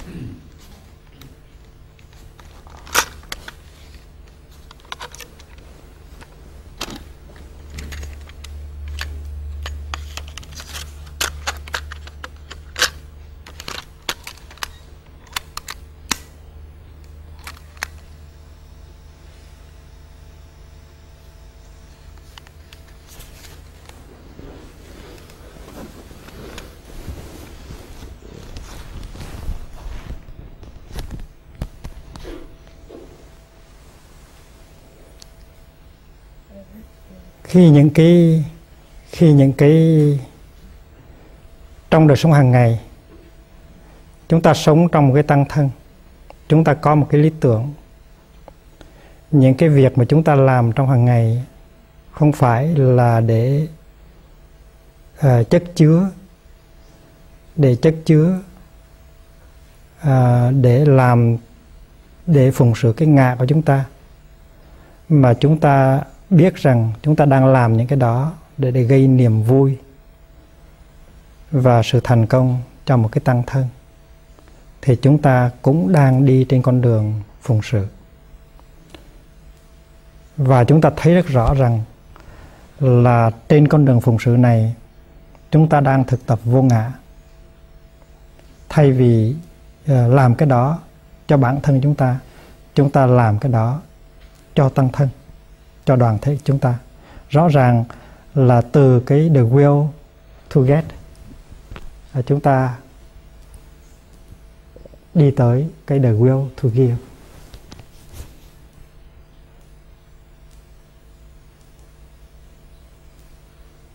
Các vị cứ nghĩ đi.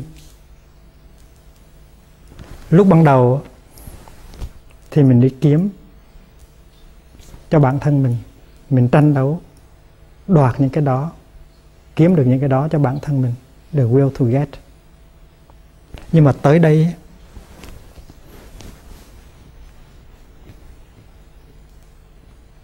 cái niềm hạnh phúc của mình không phải là to get mà là to give.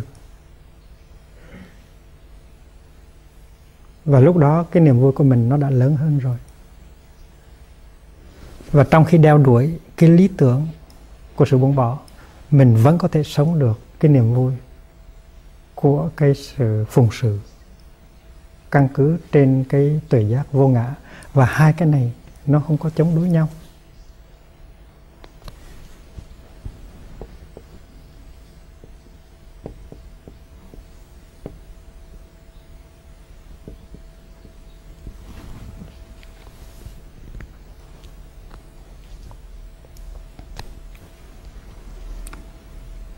Thành công thì chúng ta cũng muốn thành công. Tuy rằng chúng ta vẫn đã có cái thao thức muốn đạt tới không sinh không diệt, nhưng mà chúng ta cũng vẫn muốn thành công. Nhưng cái thành công này không phải là thành công cho một cái ngã, mà thành công cho một cái lý tưởng, cho một cái tăng thân. Ví dụ như chúng ta muốn cho mọi người đều được tiếp xúc với chánh pháp. Chúng ta muốn cho mọi người có cơ hội để tu tập, để chuyển hóa. Chúng ta muốn cho những cái bạo động, những cái căm thù, những cái ích kỷ, những cái kỳ thị ở trong xã hội nó bớt đi. Và những cái muốn đó cũng là muốn. Cái sự thành công đó không phải là sự thành công cho cái ngã của chúng ta, mà cho cả nhân loại, cho xã hội.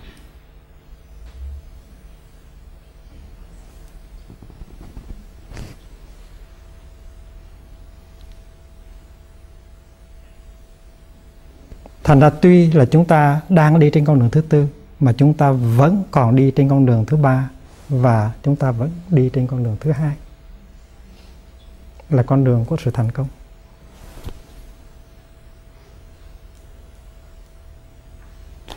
The will to succeed.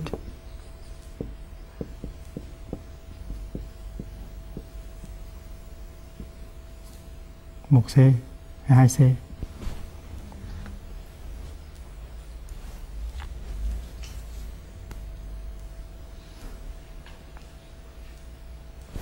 Trong khi đó thì cho chúng ta, người xuất gia trẻ đó, vẫn có thể đang đi trên con đường của ham muốn.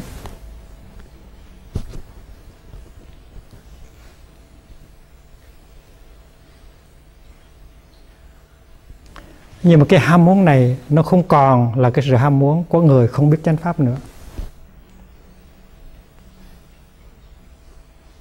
Chúng ta có ham muốn có hạnh phúc. Có điều là những cái hạnh phúc này nó không đưa tới cái sự phá đổ cái thân thể và cái tâm hồn của chúng ta. Cái dục kia là cái dục nó làm cho rã rời, nó làm cho tan nát cái thân và cái tâm của người hành lạc. Còn cái dục này của người tu, có cái người đã dấn thân vào trên con đường tìm kiếm sự bất sinh bất diệt rồi, cái này gọi là cái hiền pháp lạc trú.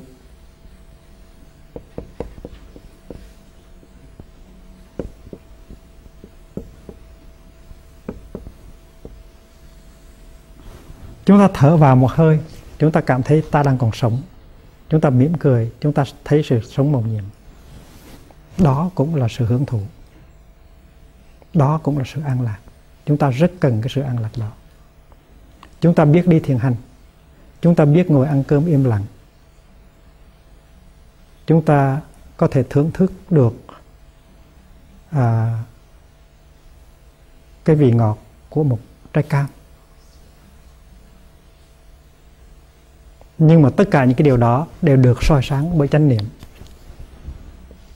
Tại vì trong khi chúng ta ngắm một cái cảnh mặt trời lặn, chúng ta thấy tất cả những cái đẹp của mặt trời lặn. Chúng ta được nuôi dưỡng bởi cảnh đẹp của mặt trời lặn đó. Nhưng mà chúng ta được soi sáng bởi cái chánh niệm về vô thường. Cảnh trời lặn này nó là vô thường. Và vì vậy cho nên ta không có tham đắm và mắc kẹt vào những cái gì mà vô thường. Khi mà chúng ta ăn một trái cam, chúng ta biết rằng trái cam đó ngọt. Và chúng ta biết rằng trái cam này nó không có tạo ra những cái đau nhức ở trong cơ thể.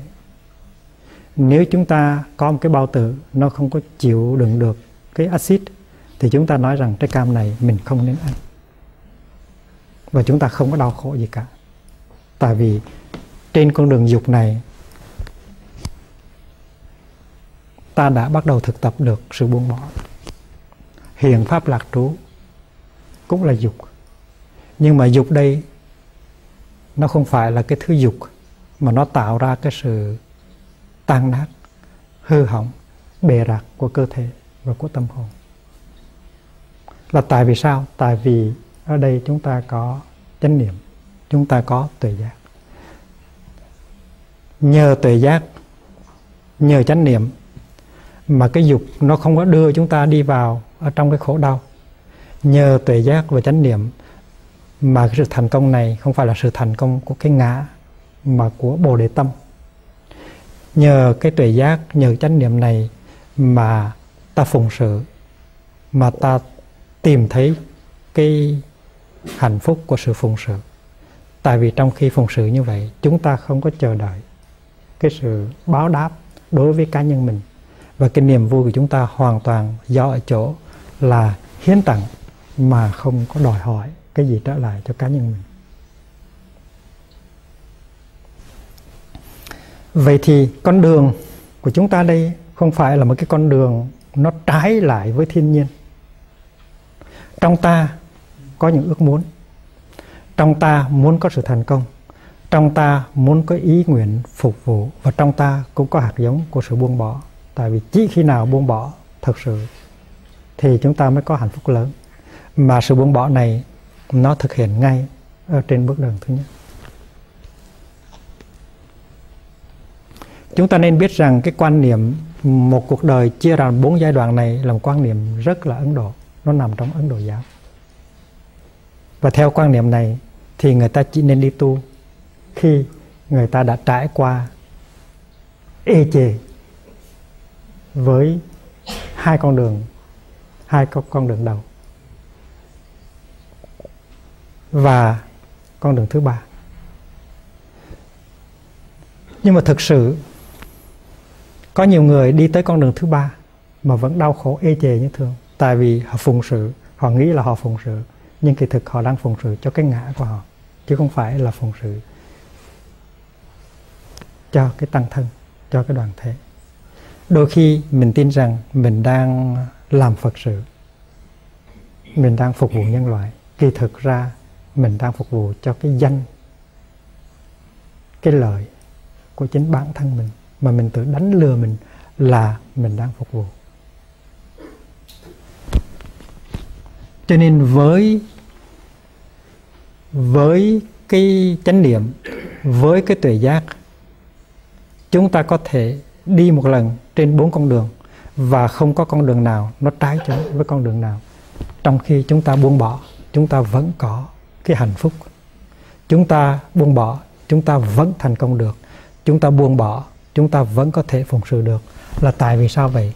Tại vì tất cả những thứ này chúng ta đều thực hiện trên cái nguyên tắc vô ngã. Và cái sự buông bỏ ở đây nó có nghĩa là buông bỏ một cái ta riêng biệt. Và buông bỏ cái ta đó rồi, nhưng mà hạnh phúc vẫn có, thành công vẫn có, phụng sự cũng có, mà buông bỏ cũng có.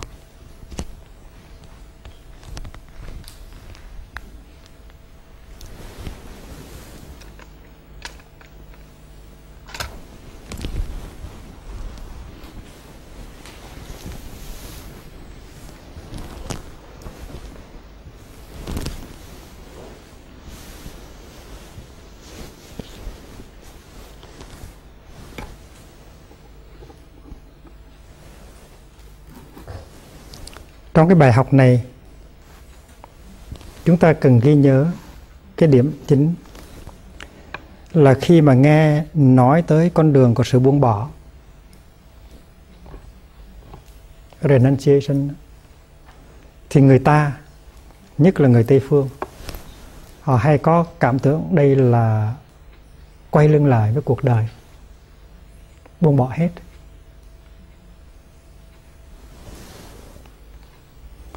Và thấy như là giáo lý của sự thực tập buông bỏ, tức là có tính cách yếm thế. Nhưng mà sự thực buông bỏ đây là buông bỏ để có hạnh phúc, từ cái hạnh phúc nhỏ tới cái hạnh phúc lớn. Nếu không có sự buông bỏ thì ta không thể nào có hạnh phúc được. Nhưng cái mà chúng ta gọi là hạnh phúc, nó chỉ là dục, mà cái dục kia nó được căn cứ trên cái ngã chấp. Còn khi mà chúng ta đã bắt đầu có tuệ giác, có chánh niệm rồi, thì chúng ta có thể buông bỏ ngay được trong đời sống hàng ngày. Và vì vậy cho nên cái đạo Bụt của chúng ta mới được gọi là đạo Bụt nhập thế, Engage Buddhism.